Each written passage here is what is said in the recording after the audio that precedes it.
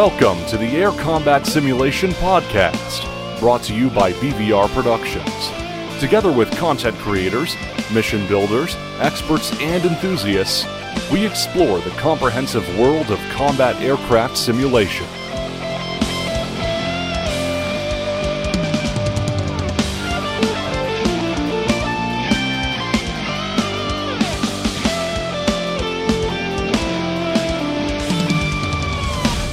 Hey everybody, welcome to another episode of the Air Combat Sim Podcast.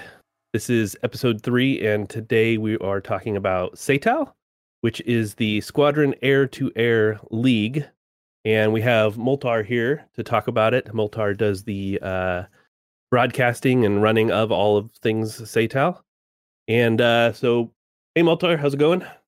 It's going all right, man. I'm just happy to be here. Awesome. Today we also have Goat. How's it going, Goat? Outstanding. We have Sport. Howdy, Sport here. And Tricker. Hey, what's up, guys? Tricker here. What do you guys been up to? I've been dealing with I think we've all been dealing with this 256 patch, for better or for worse. But personally, I've been dealing with hardware reviews still, and the flu, which is I do not recommend to anybody. So don't get the flu this year. How about you, Moltar? For me, it's the sickness has run its course through my household. Luckily, I haven't caught anything yet, but my son's been down repeatedly, so we've been dealing with that. The 2.5.6 patch, it's run some havoc on multiplayer servers. I mean, things like Blue Flag, 104th have all been down because of things that have happened. But I think we can touch on parts of what have made that patch significant in the multiplayer role a little bit later, but that's really what I've been doing. SATAL finals are coming up, but I've just been kind of sitting and hanging out until that happens in the next couple weeks. Awesome. How about you, Tricker? What have you been up to? Hey, you just downloading the patch, rolling back the patch, downloading the new hotfix, rolling back, and then downloading another hotfix. That's what I've been up to. So did you roll back in the end, or are we still? No, I rolled back and I updated to the latest hotfix because everybody decided, or they figured out, that the carrier was causing the issue for the memory leak and stuff like that. As far as I know, that's still slightly an issue. There's certain scenarios where it causes problems, or so if you have a carrier and 4 clients in the multiplayer server, it causes a memory leak and it crashes.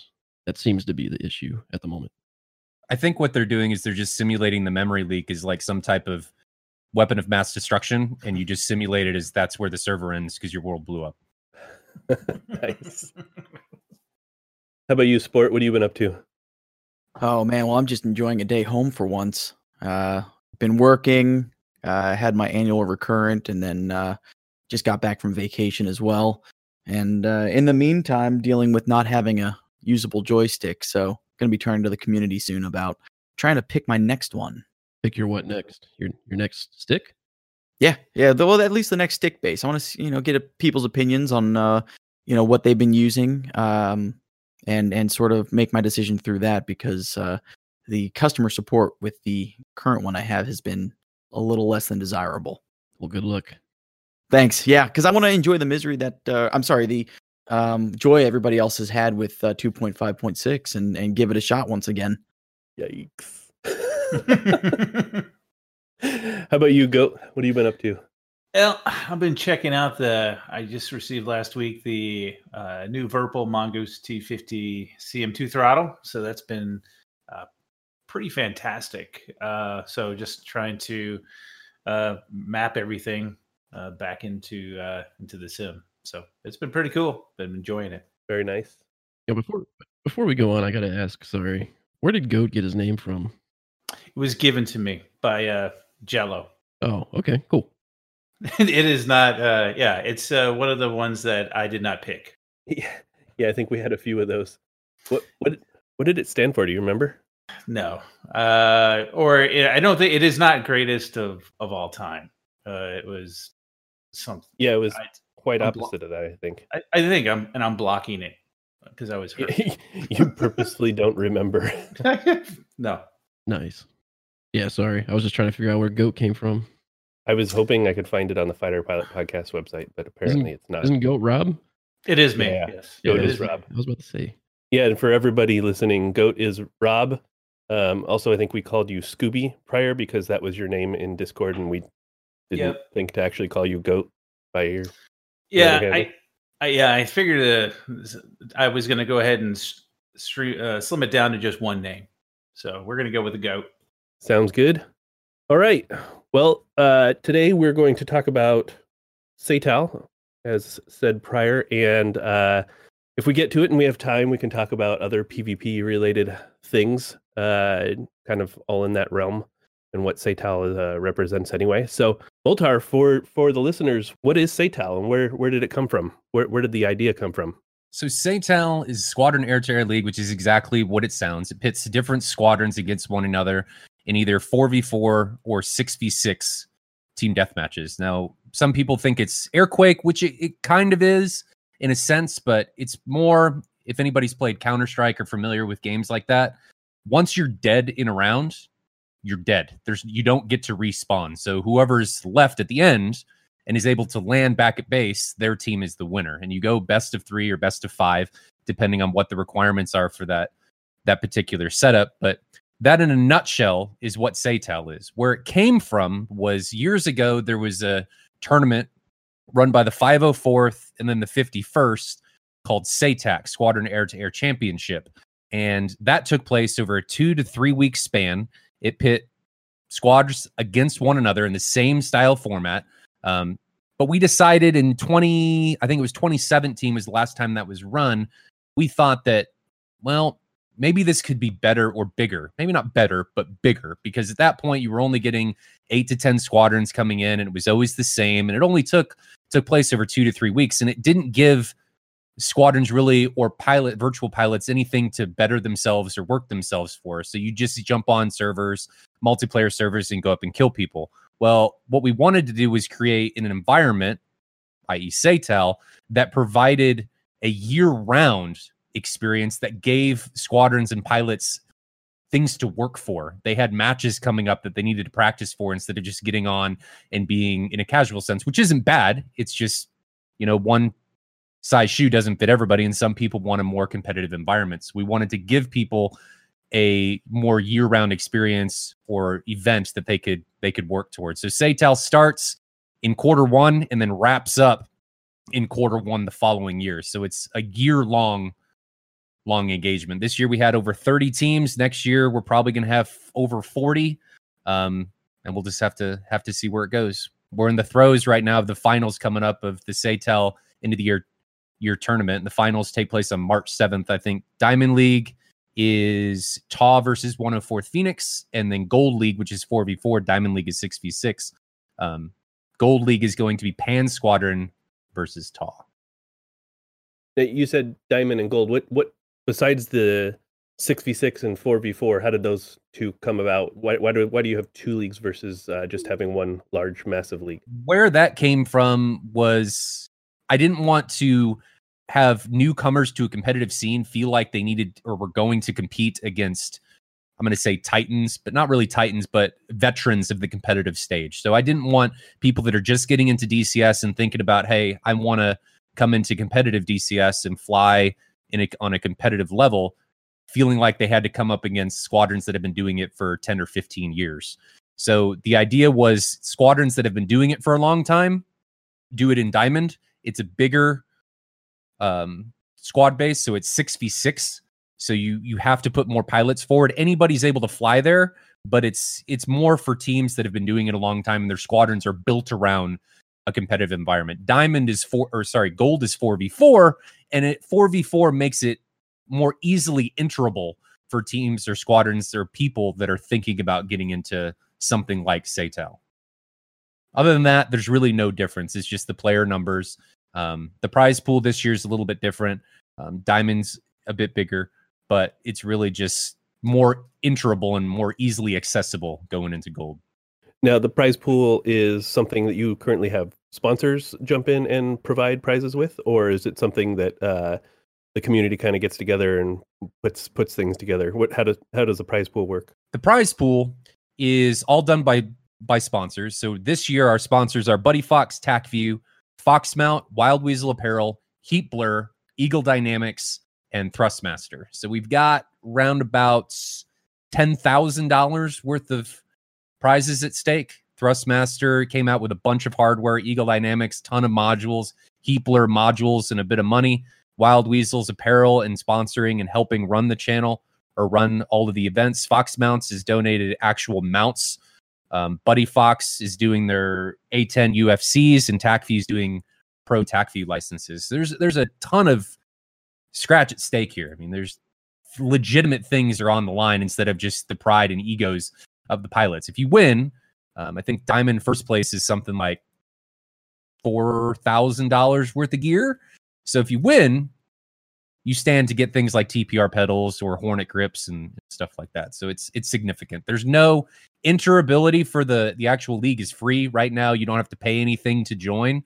There's no teams aren't contributing anything. There's no donations into the prize pool right now. Any donations just go to making the stream better for equipment and stuff. But right now it's free to come in. So if anybody wants to join Saytel, you're more than welcome to. You don't have to fork up any money. You just got to sign up. That's awesome. Did you say $10,000? Something like that, yeah. Worth of equipment and stuff. It's legit this year. It's rather large. That's awesome. I know we've talked to you in the past about Saytal, and it's great to see how much it's grown. What sort of lessons have you learned through your past seasons of this that you've started to apply to the current and future seasons of Saytal?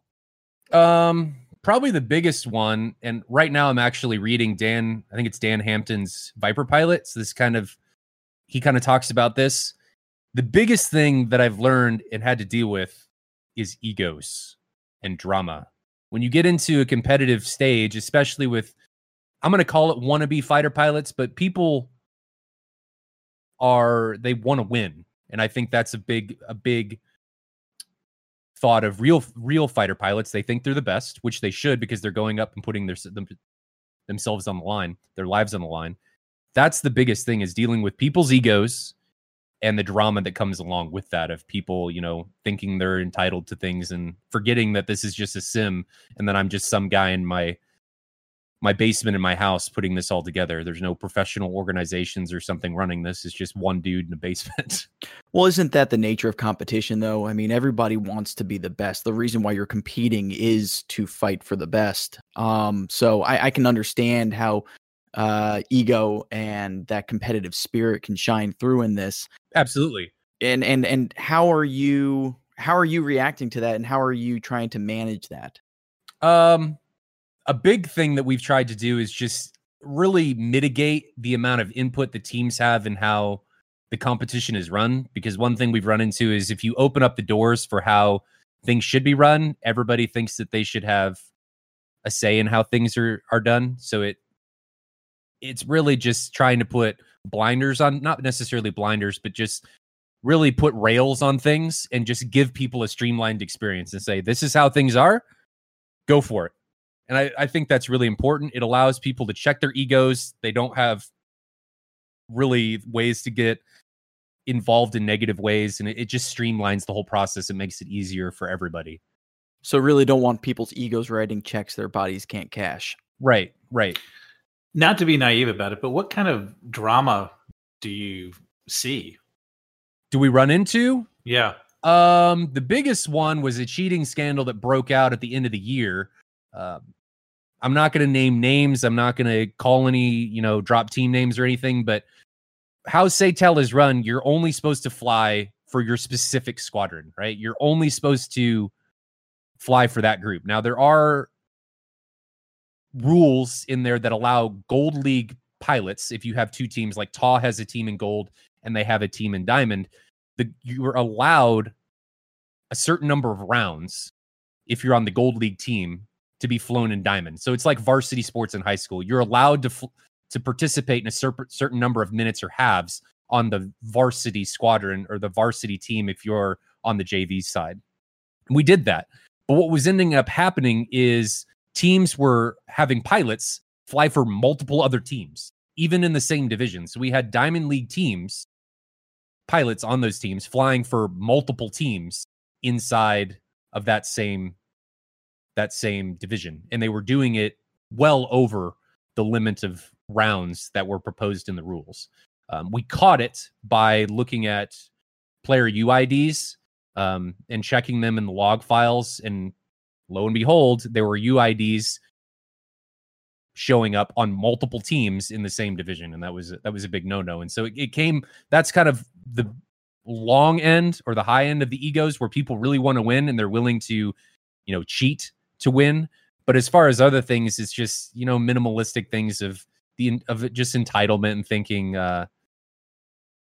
that rules don't apply to them, or somebody was cheating and they weren't, or weapon restrictions, or thinking the competition should be run a certain way, so on and so forth. So really, none of it's that big of a deal. It's just having to constantly deal with it that kind of gets exhausting. Gotcha. Thanks. When disputes inevitably come up, are you kind of the say-all overseer, so to speak, or do you have a team? Do you have a group of people? Is there like a representative from every team? Like how do you handle those disputes when they occur? So originally it was me. Well, not originally. Originally when Satal came out, it was from 51st Bisons ran it, and I was kind of at the tip of that pyramid running everything. Well, things happened. 51st broke up, and then I took Satal with me. So earlier this year, I was running everything on my own, and I was the end all be all with all of this. And I didn't really like that because it was a community event, and I didn't like the idea of just me saying, being a dictator. I didn't like that feeling. So I created a DCS World Events team of people from multiple squadrons that have say into things like rules and stuff, but how we mitigate and things of that nature with rulings or referee decisions and stuff like that. There's a referee channel in the Splash One Gaming Discord that team leads have access to. So every team lead has access to this referee channel, and then we deal with disputes there and try and get a voting consensus on what should be done in certain scenarios and situations.Got it. Do you have to restrict anything as far as limitations go? What airplanes, what weapons, to keep everything fair? Because you have some issues with even in normal PvP on a server that doesn't restrict anything. You have certain missiles that are better than others. If the AIM-54 has a longer range than the, let's say, AIM-120, what do you, and then maybe another one plane turns better than another. Are the people who are competing, are they allowed to just choose whatever they want? Are there certain planes? Are there certain weapons? How does that work? So Satal, because it's a competition, and all the other events like Air Combat, which is BFM, and what am I running? The Cold War version of this, which is Fox Ones only. They're all competitions. So PvP in and of itself doesn't necessitate or require balance per se. But when you're doing something on a competitive basis, obviously you want things to be as balanced as possible, because you don't want weapons or the computer to be falsely inflating somebody's ability or a team's ability in the environment. So what we've tried to do is remove, as much as we can, to an extent, handicaps for players. And what that includes is things like the 120C, the AIM-9X, the AIM-54C, and the AIM-54 Mark 60. We've taken those out because we felt like they were too big of force multipliers. So any aircraft is allowed. You can take full fuel. You're restricted to 6 actives at this point, and the AIM-54s are restricted to 2. And the reason they're restricted to 2 was up until this point, and this was a fact with all actives, and this is stuff that we have to contend with that maybe people don't think about because it may not affect them, or they just don't realize that it's actually happening in multiplayer, is that all active missiles have something that people refer to as magic INS, which means that the missile is able to track a specific target after launch from an aircraft without that target being illuminated by the shooting aircraft. And that's for active. So realistically, if a missile is launched from an aircraft and the launcher turns around, that missile should just have its old INS that it got on launch to be able to guide it to its intended target. Now, if the target moves, well, that missile may not end up where it needs to be. But if the target is constantly illuminated, well, the missile is going to constantly get updates until it goes pitbull, and then its own radar and guidance takes over. Well, Magic INS, when the missile was launched, it would continue to guide even if the target wasn't being illuminated. That wasn't intended behavior, but it was happening. So because of that, it drastically, and still does drastically, affect the AIM-54, because the AIM-54 is launched from so far away and it climbs to like 60,000 feet. It was overpowered in that sense, in an unintentional way. Not that the missile behaved, if it behaved intentionally, would be overpowered, but just because of this bug per se, it was overpowered. And because of that, we decided to limit it to 2, because we felt like if we had 6, well, that may be a little too much and become too much of an imbalance. That and things like, go ahead. This is something that the AIM-120 does as well, but you don't see it as much because you typically launch it from a much shorter range. Right. So usually you're launched from a close enough range where the missile, if you're inside, say 8 miles, the missile is going to go pitbull anyway. So the Magic INS doesn't matter. Well, in the latest patches in 2.5.6, that has been fixed. So that doesn't happen anymore. Now, the missiles still don't have proper guidance and stuff, but this is one of the big things with 2.5.6 that has drastically impacted both the PvP environments and competitive environments inside DCS. Sorry to interrupt, but I wanted to ask though, with these bugs and stuff like that, do you have an open dialogue with Eagle Dynamics to try to identify some of these bugs to make the to make the competition more fair? And if not, is there something they could do to help you with that? A lot of these bugs have existed for a long time. I think they've just kind of been low on their list. Lately, we've been seeing a lot of changes with the missiles behavior, with their flight models, their guidance, not necessarily their guidance yet, but it's been pulled into the limelight, if you will. So we've been seeing a lot of changes. As far as working with Eagle Dynamics, not really. We're still kind of a small entity, and we don't, I don't want to push Eagle Dynamics in any way. I mean, multiplayer in Eagle Dynamics' eyes, we're small potatoes in comparison to the single player revenue stream. So I don't really view it in the negative. I talk to them every once in a while. They are aware about stuff, and they do tell me that they're actively working on it. So we are patient, and we just make the best of the environment that we have and what we can do in it. Would they encourage you to just use the stable release over the beta? Yes, that has been talked about with Matt Wags, that we should be using the stable. Right now, we're using open beta, and one of the downfalls of it, obviously, is that sometimes open beta breaks. Mitigations that we have for that, though, is if something does break in an open beta release, I tell teams don't update, and they just fly an older version. So some good discussion there, Moltar. How about airframes? Like, what are the most successful airframes that are in the SATAL League, in your opinion? The best airframe, not just in SATAL, but in PvP, and people are probably going to disagree with me on this, is the F-15 Eagle. No question. It's still king of PvP and multiplayer. It's turn performance, it's engine performance, it's the biggest thing is vertical scan, its ability to instantly IFF, its radar with how it works. It's just, it allows it to, it has a lot of things going for it that other aircraft don't. Granted, it doesn't have a helmet mounted sight or anything, but if you get somebody that knows what they're doing in an F-15, they're nigh untouchable. Would you say that was more because it's an FC3 aircraft versus a full fidelity, and not all the systems are simulated accurately? Yeah, I would say that now. So when Full 5 first came out, I was on the camp of, there's not a whole lot of a difference. And to be honest, there's not in casual play. You're not going to notice it. And I don't want to come across as elitist or anything like that. But in casual play, I don't know that you're going to notice it. But when you start getting into competitive stuff where the little things matter, and you start looking at things like the F-15's RWR, the F-15's RWR is so accurate and it updates so readily, you can use it as a pseudo data link.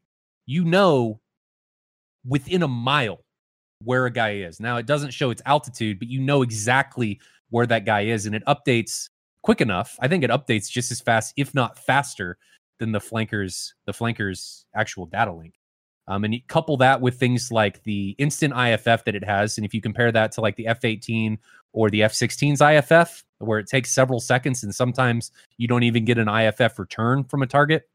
And with an F-15 or a Su-27, you get instantaneous IFF. You don't even have to do anything.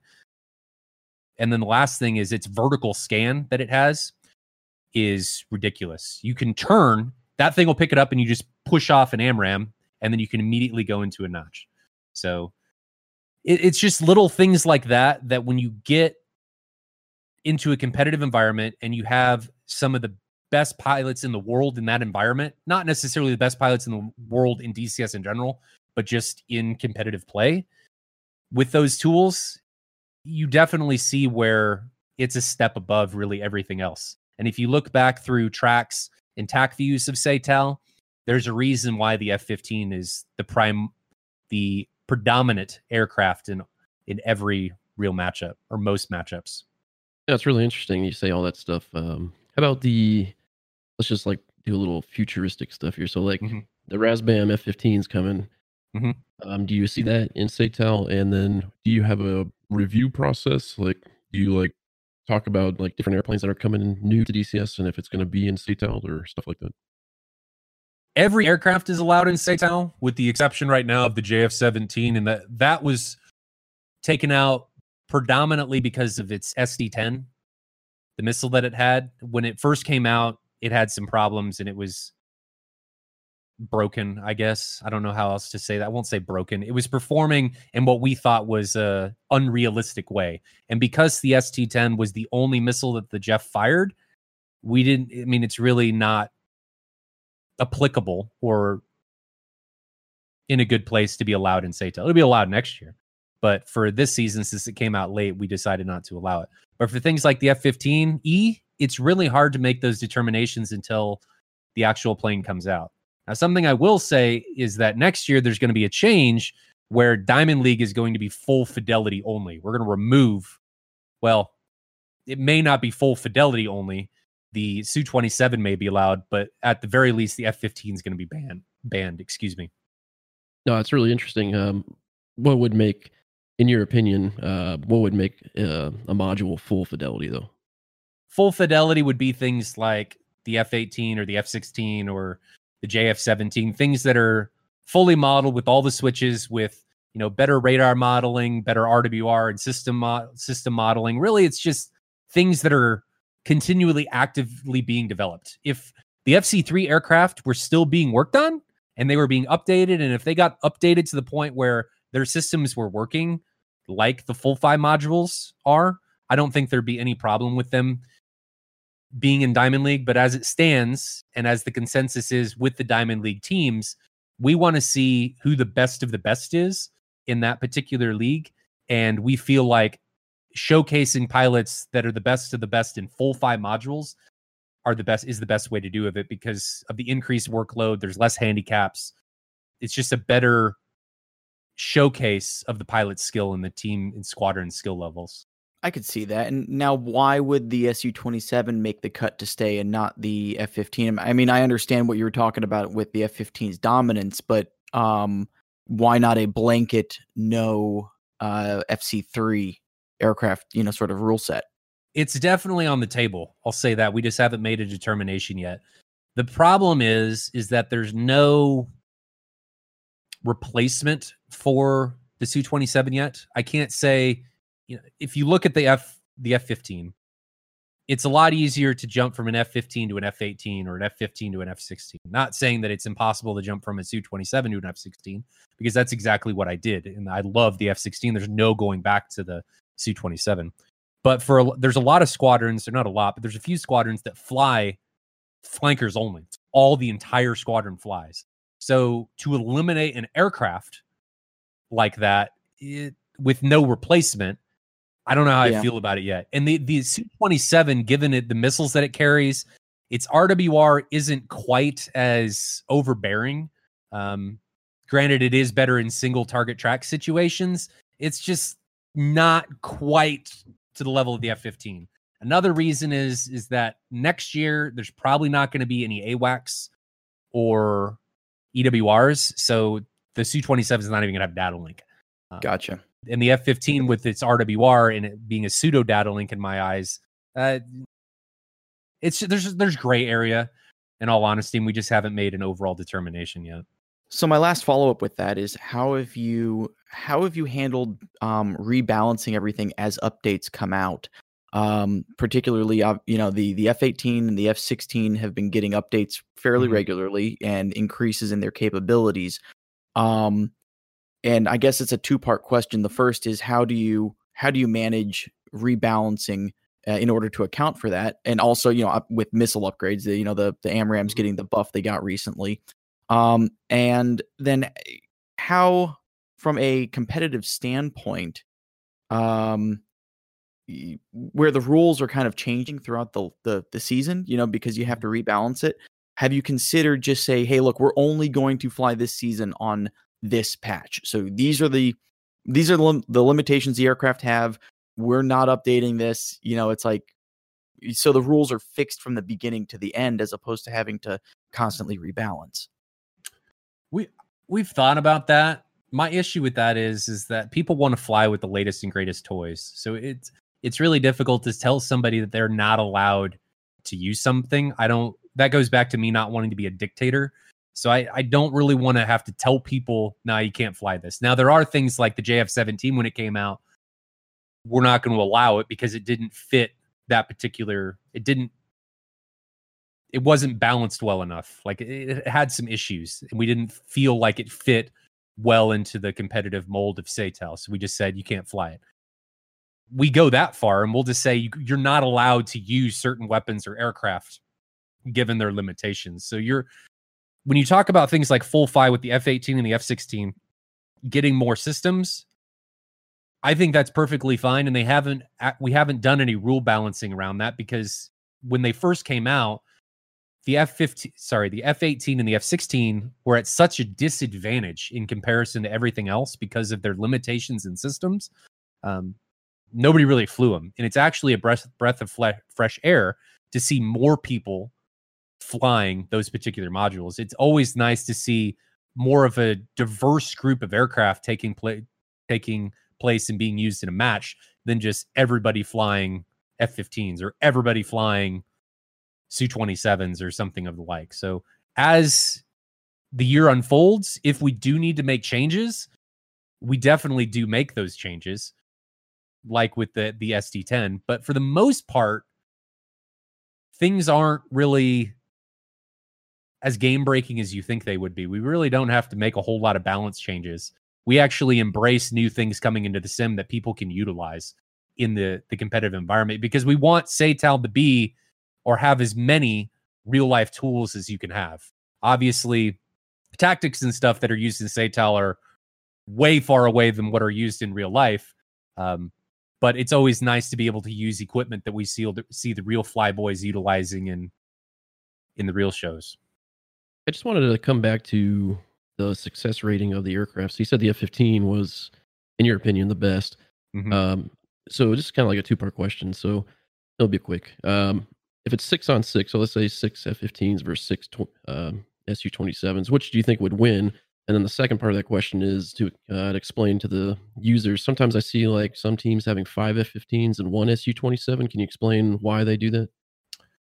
Why do I think the F-15 is the most predominant if we use in a circumstance like the F-15 versus Su-27? Really, it's just its capabilities. The RWR, like we talked about earlier, the vertical scan is a massive advantage. But one thing I didn't touch about with the F-15's flight model is its ability to produce massive amounts of instantaneous G. The ability to go into a notch. And for those of you for anybody listening that doesn't know what a notch is, if you get into a notch, you're effectively confusing the missile and making your aircraft become one with the background. There's more technical ways to explain that, but you're effectively disappearing from the radar and you're getting pulled into ground returns, and it has to do with the Doppler effect. But if you guys, am I saying that correctly?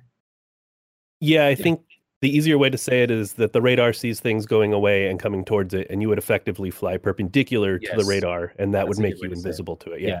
That's a good way to say it. So the F-15, with its ability to pull massive amounts of instantaneous G, can shoot, pull huge amounts of G, get into a notch. You're going to have to either defend that missile or continue on and barrel roll it maybe. But let's say he doesn't shoot and you're just coming in hot on him. And let's say you're coming in from high altitude. Well, he's able to use that massive amount of instantaneous G again, pull out of the notch, use vertical scan, pick you up, fire a missile, and then go right back into the notch. And the F-15's flight model is such that he's able to do that ridiculously fast without really bleeding or utilizing too much energy.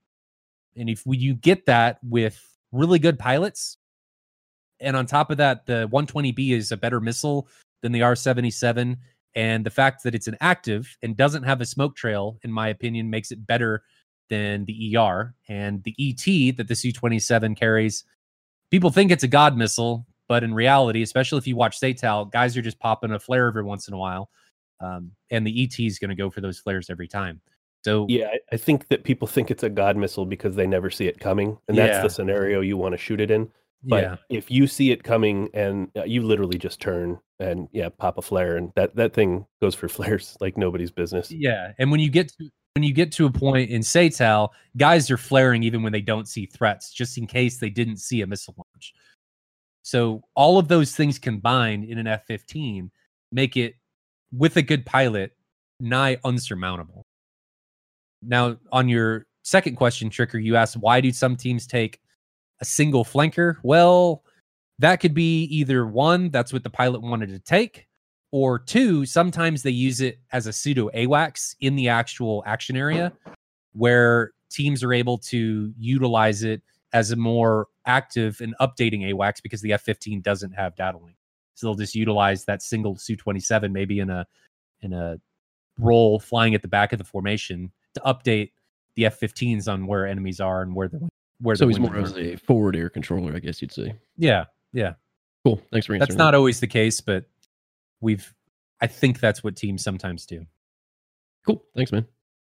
Now, what do you find is most common between, let's say, the top tier teams? So like the teams that made, let's say, the finals on both Gold and Diamond League. What do you see in common with these teams? What is it? Is it airframe choice? Is it tactics? Is it communication? What typically do you find makes a team really good at that level? The biggest thing, in my opinion, that makes a team really good is hours and time flying together. I'll use the example of Yaga and I. So Yaga's typically my number 2, and I haven't been flying lately, but when we fly together, usually nobody can touch us. And that's mainly because of just how we work together.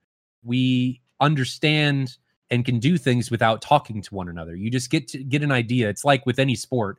If you if you participate and do things with the same group of people all the time, you have this ability of communicating things without saying things or just knowing what those people are going to do. So it's that in and of itself provides a huge advantage. So when you look at teams like, I'm going to use the Diamond League as an example here. When you look at teams in the finals, 104th and TA, both of those teams, the guys that are flying have hundreds of, if not thousands of hours flying with one another. So their communication's top notch, at least for DCS. They have an ability to know what their teammates and squadron mates are going to be able to do. And they have the ability and experience to overcome really crappy situations that they may get themselves into. So I guess that sums it all up in the end there is experience. When you get people go ahead. Is it more, it's not so much knowing what your teammates are going to do, but more an expectation. Like in this, is situationally, we've encountered this scenario before, and I know that if we do this and my buddy does this, we typically win. And that kind of flows between each other. Oh, this is this kind of situation. And in my eyes, it's not so much, what the other guy's going to do, but you expect, you know what to expect from your teammate. That's a good way to put it. Yeah. And it's not just an expectation. I think too, it's the confidence to know that your teammate's going to do it correctly and is going to get the job done. Because if I do something in a competitive environment and I'm putting my ass on the line, like you said, I expect my wingman to have my back there. And if I'm confident that he's going to be able to do that, I'm going to be able to focus on whatever I'm trying to do at hand. And the teams that are able to do that, I think, have a huge advantage going into these fights. And that's what sets teams like 104th and TAW, and I'm using them as examples because they're in the Diamond League final, apart from a lot of other, maybe people or other squadrons right now. And I think other squadrons will get that ability as they fly longer, but TAW and 104th have been doing this for years. Yeah, some good discussion there. How many teams are in each of the league, Moltar?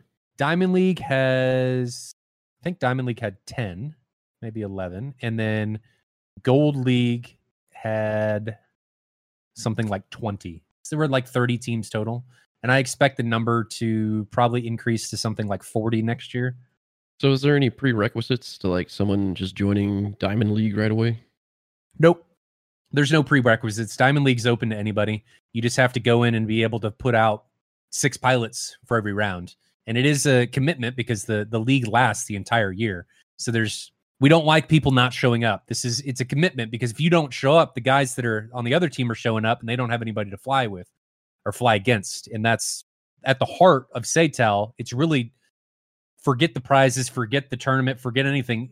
It's about teams just flying against each other. And if you don't show up, you're not giving your adversary the pleasure of flying against somebody. So it's really just the prerequisite is having the commitment to make all your match times. That'd be like the Cowboys not showing up to one of their games. Oh, man. Yeah, unfortunately. And it has happened this year. Not in Diamond League, but it has happened in Gold League. But that's mainly because teams are new. I understand that real life comes first, and we're making changes for next year to make it easier on teams.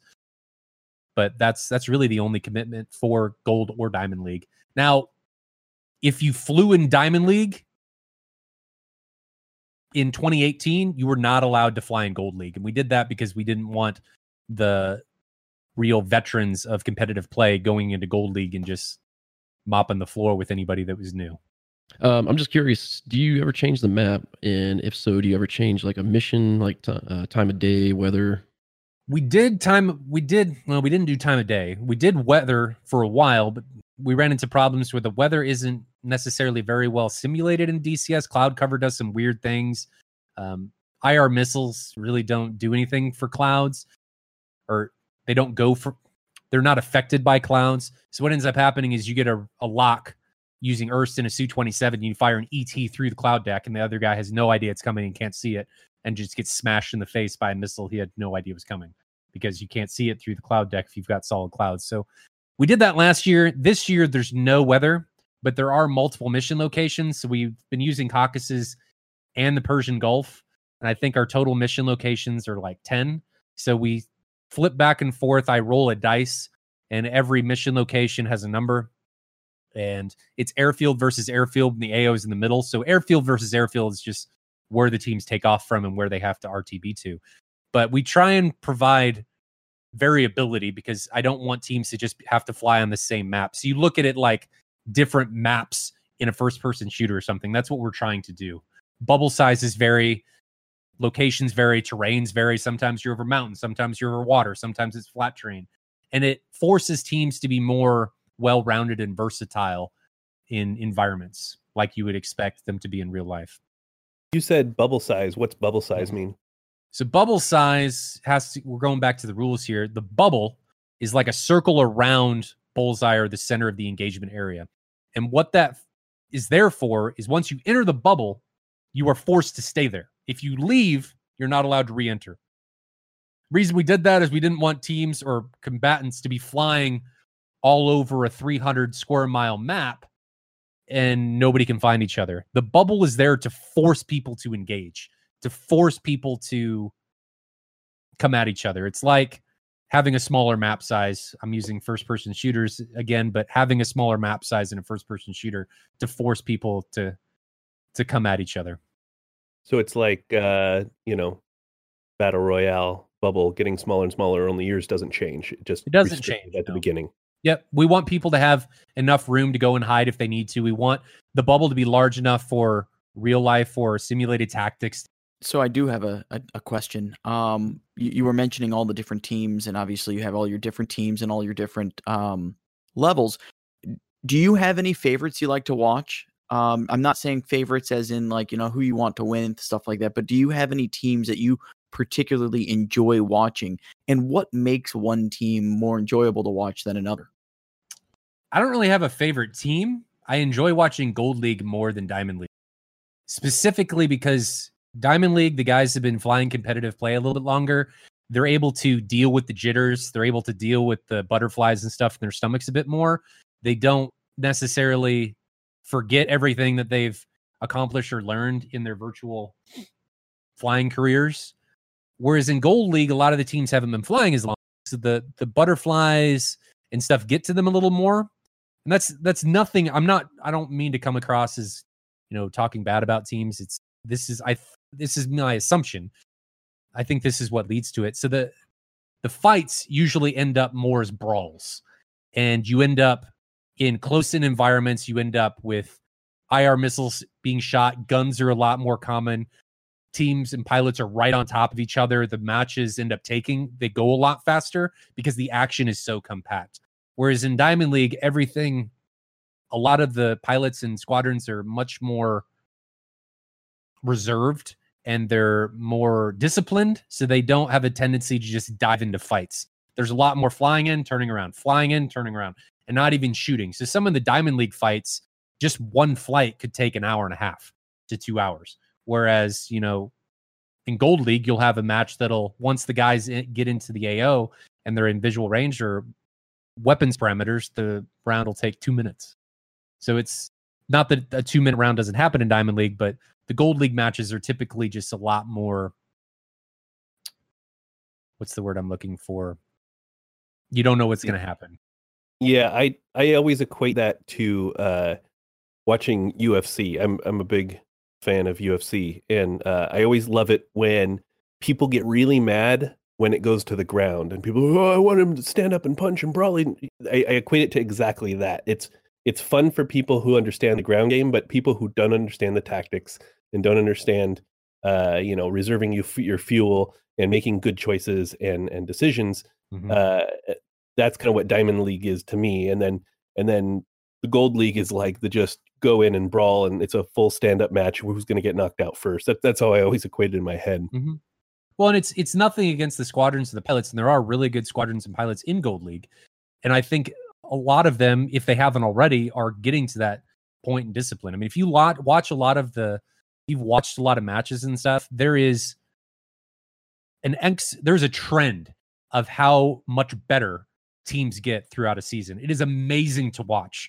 Not even just the Gold League teams, the Diamond League teams. I mean, starting the streaming and stuff that I've done 3 years ago and getting to this point, it is amazing, absolutely incredible to see how much better both pilots have gotten and squadrons have gotten. Not just in SATAL, but in normal PvP play and multiplayer. It's amazing to see how everything has evolved and changed over the years. So off the top of your head, is there any moments that come to mind, like some action packed or something that made you go, wow, like that was amazing? Like anything like off the top of your head, like just something incredible happened in a match that maybe users can go back and watch or something like that? Let me see if I can remember who this was with. So there was a match at the beginning of the year. It was Gold League Paddle Pushers versus OCG. And OCG is an Australian team. They had to drop out of the league for unknown reasons. They had to drop out. But there was a guy, Epic Ninja Cheese, in 2 of the rounds, ended up going something like 1v3 and like 1v4 in both rounds, and ended up killing everybody.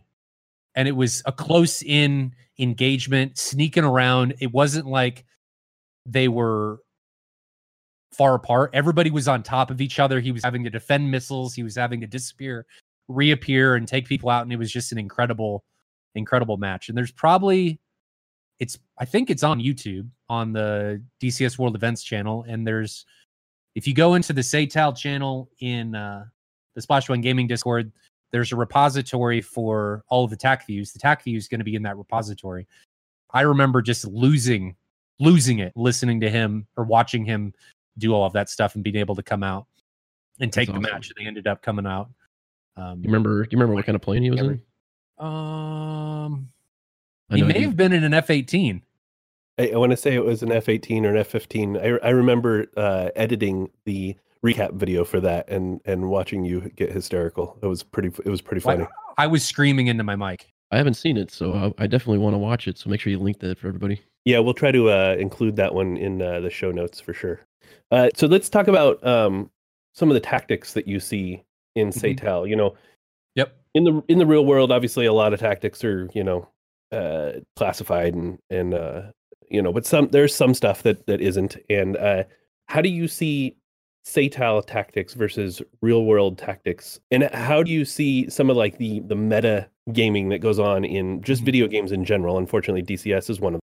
There's certain tactics that have come from being able to meta, dig into the meta of the game and kind of build upon that. And I've seen that on PvP servers. I've used them. Everybody's used them. How do the tactics, because of that, how do the tactics differ from real world tactics that you would see? The biggest two things that influence that, this is the big thing that we have that the real Flyboys don't. One, we can die repeatedly, over and over and over and over again. And we learn from dying. The real guys, you die, you're dead. You don't respawn. You don't come back. You get hit by a missile, you're probably going to die. Well, in DCS or BMS or whatever sim, if you get hit by a missile, you learn. You can go watch the tac view, see what you did wrong, and then adjust from it. The other thing that because of that, you learn to ride the line. You're walking the tightrope. You're able to notch every single time. Whereas if you are a real fighter pilot, you're probably just going to turn your ass around. You're not going to put yourself into that situation. You're not going to try and barrel roll an incoming active while dropping flares and shooting back at the other guy. You're not going to be doing that. You're not going to be staying at 40,000 feet when there may be some guys lurking really low in altitude that you're just going to get smashed by a missile that you didn't see coming. You're not going to be relying on your RWR, your data link, because they don't have the 100% accuracy rate like they do in the sim. So in the sim, we have tools and toys that we think the real guys have, but ours are much more reliable. Yeah, we don't have things like electronic jamming, and we can't do electronic warfare, and we think our missiles may not be as effective, but whatever. Those things allow flight simmers to, like you said, metagame the environment. And you end up figuring out how to barrel roll missiles. You end up figuring out how to defeat and run missiles into the ground. You end up figuring out how to notch really, really, really well. All of these things allow you to game the system, if you would. So things that, tactics, yeah, a lot of the things that we do in Seital are based on real world tactics, or a lot of the things squadrons do, but that's all they are. They're just based on them. When you get into the fight, there's things that happen in DCS, in multiplayer, that would never happen in real life because of the things that we're able to do. And there's reactions in real life that aren't going to be had in DCS because people in DCS are much, much, much more aggressive than their real life counterparts. Well, I have just a question about it. I've noticed that you've done there've been a couple episodes with Mover, I think, for a charity event. How was it working with him and other pilots? So you bring up Mover. That was awesome. I really enjoyed talking to Mover, and I learned a lot about him. And you bring up a good point that BFM is actually, I think, more like the real world, because there's not much. And I'm speaking from inexperience. I've never flown a real plane. I don't know. This is just from doing the things with Mover and listening to what he had to say that wasn't classified. It seemed like the things that they did in real life worked in the sim, and the things that worked in the sim were things that worked in real life. So it was really eye-opening, and I learned a lot, and it was a fantastic experience. But I just want to reiterate that people need to remember, and Mover even said this himself, that the sim environment is not the real world environment.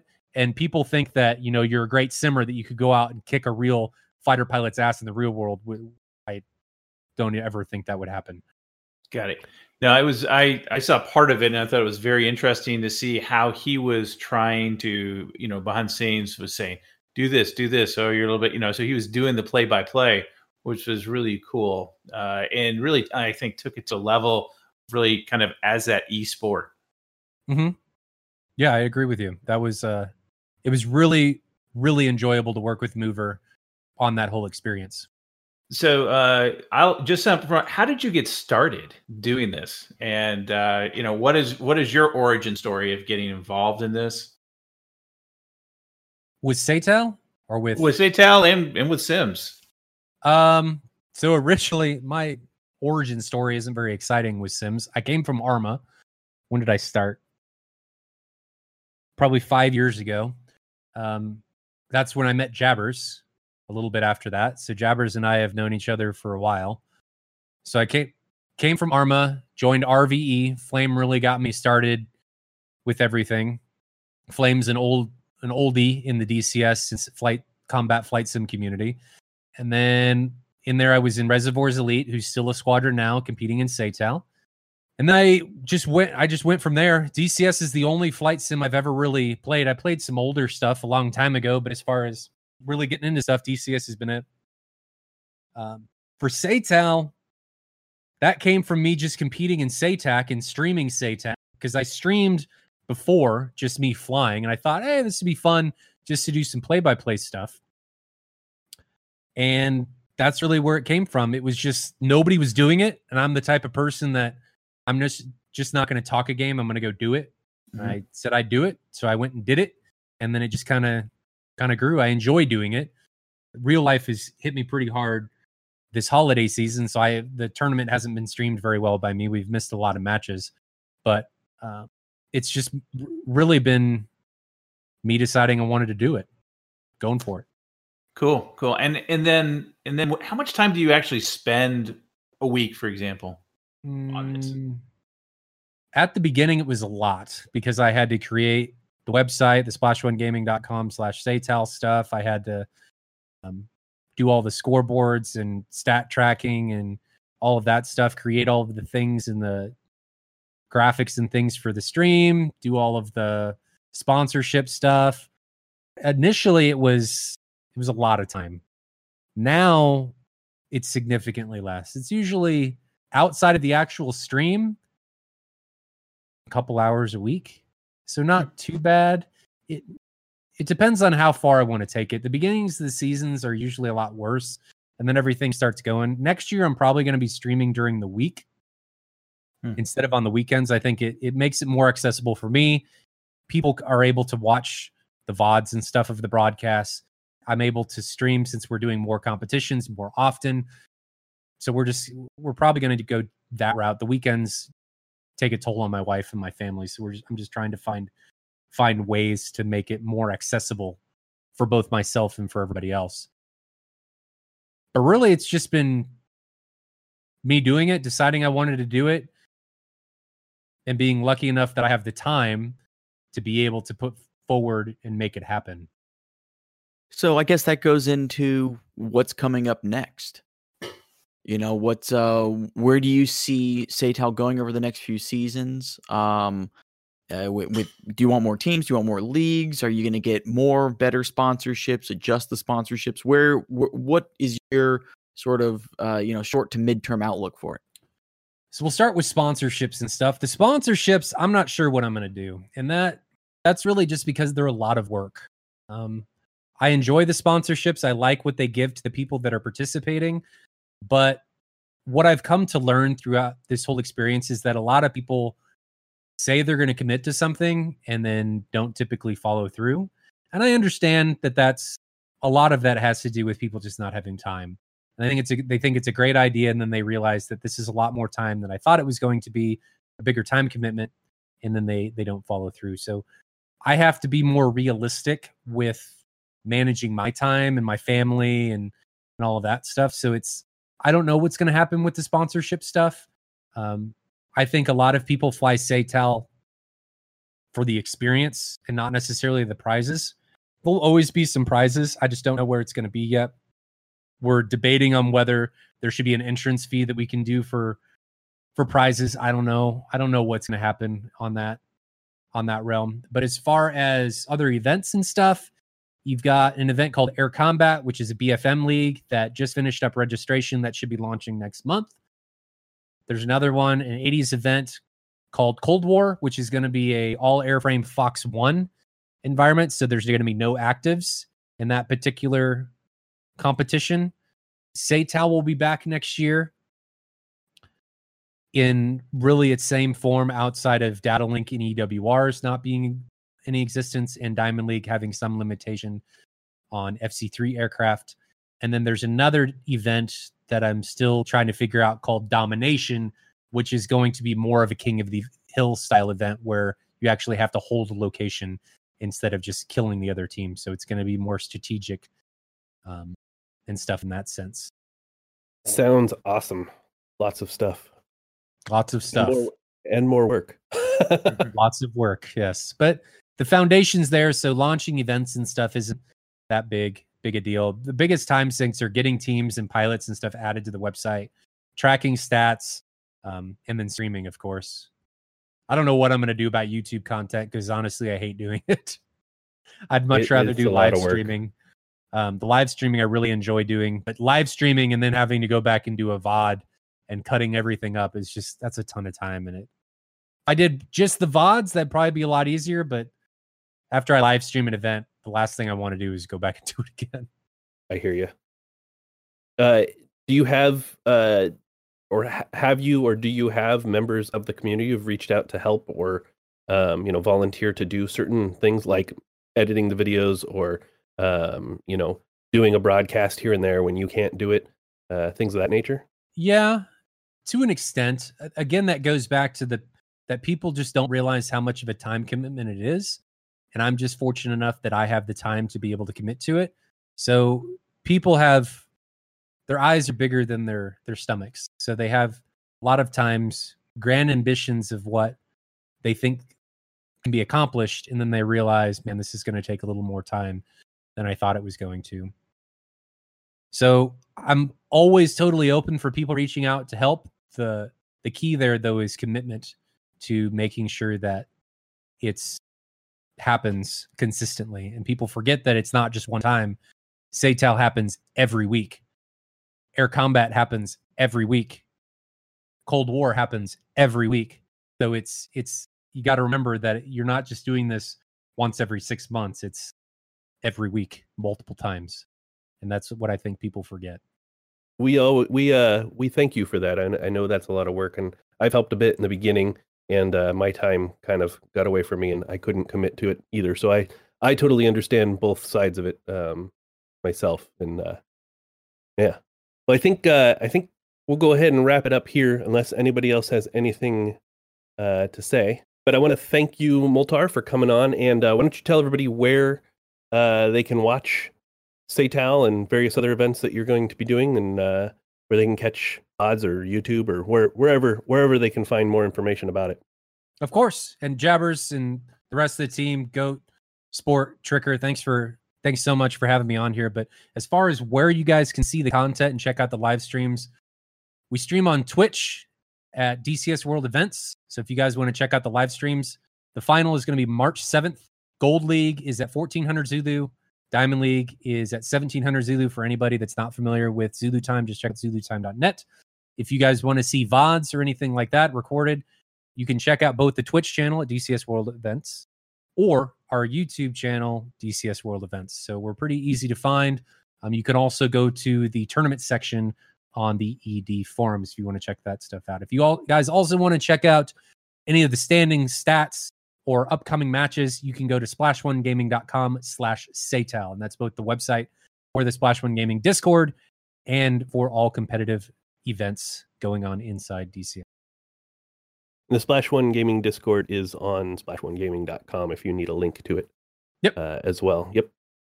Awesome. Well, thank you, Sport, Tricker, Goat, Moltar. Appreciate it. And we'll go ahead and wrap this up. We'll try to include all of this information in the show notes as well for you guys listening. And if you have any questions, remember, join our Discord.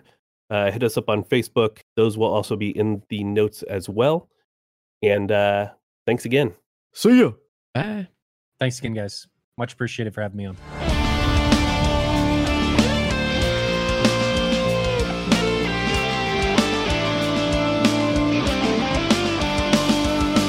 Thanks for listening to Air Combat Sim. Don't forget to subscribe or tell a friend about it. You have a question, idea for an episode, or a special guest you'd like us to invite? Feel free to reach out on Facebook, Discord, or via email. Air Combat Sim was brought to you by BVR Productions.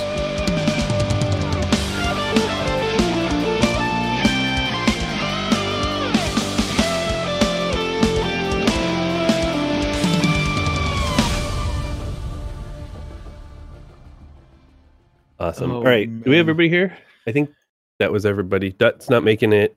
Red Kite's not making it. BD's not making it. Is that everybody? Chuck said he can't make it. Yeah. So we have everybody here. He looks Hey like he's everyone, on Wags here from Eagle Dynamic.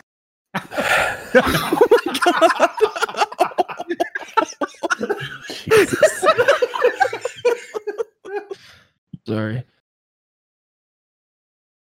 And I think my follow up to that then would be if it just fell out of my head. Oh man. All right, continue. Sorry about that. That's Way to okay. kill the vibe. I know. I had something with that, and I was like, oh hey, good. You've been doing that all day. See, we knew it'd find it in here. Its way I in know. here.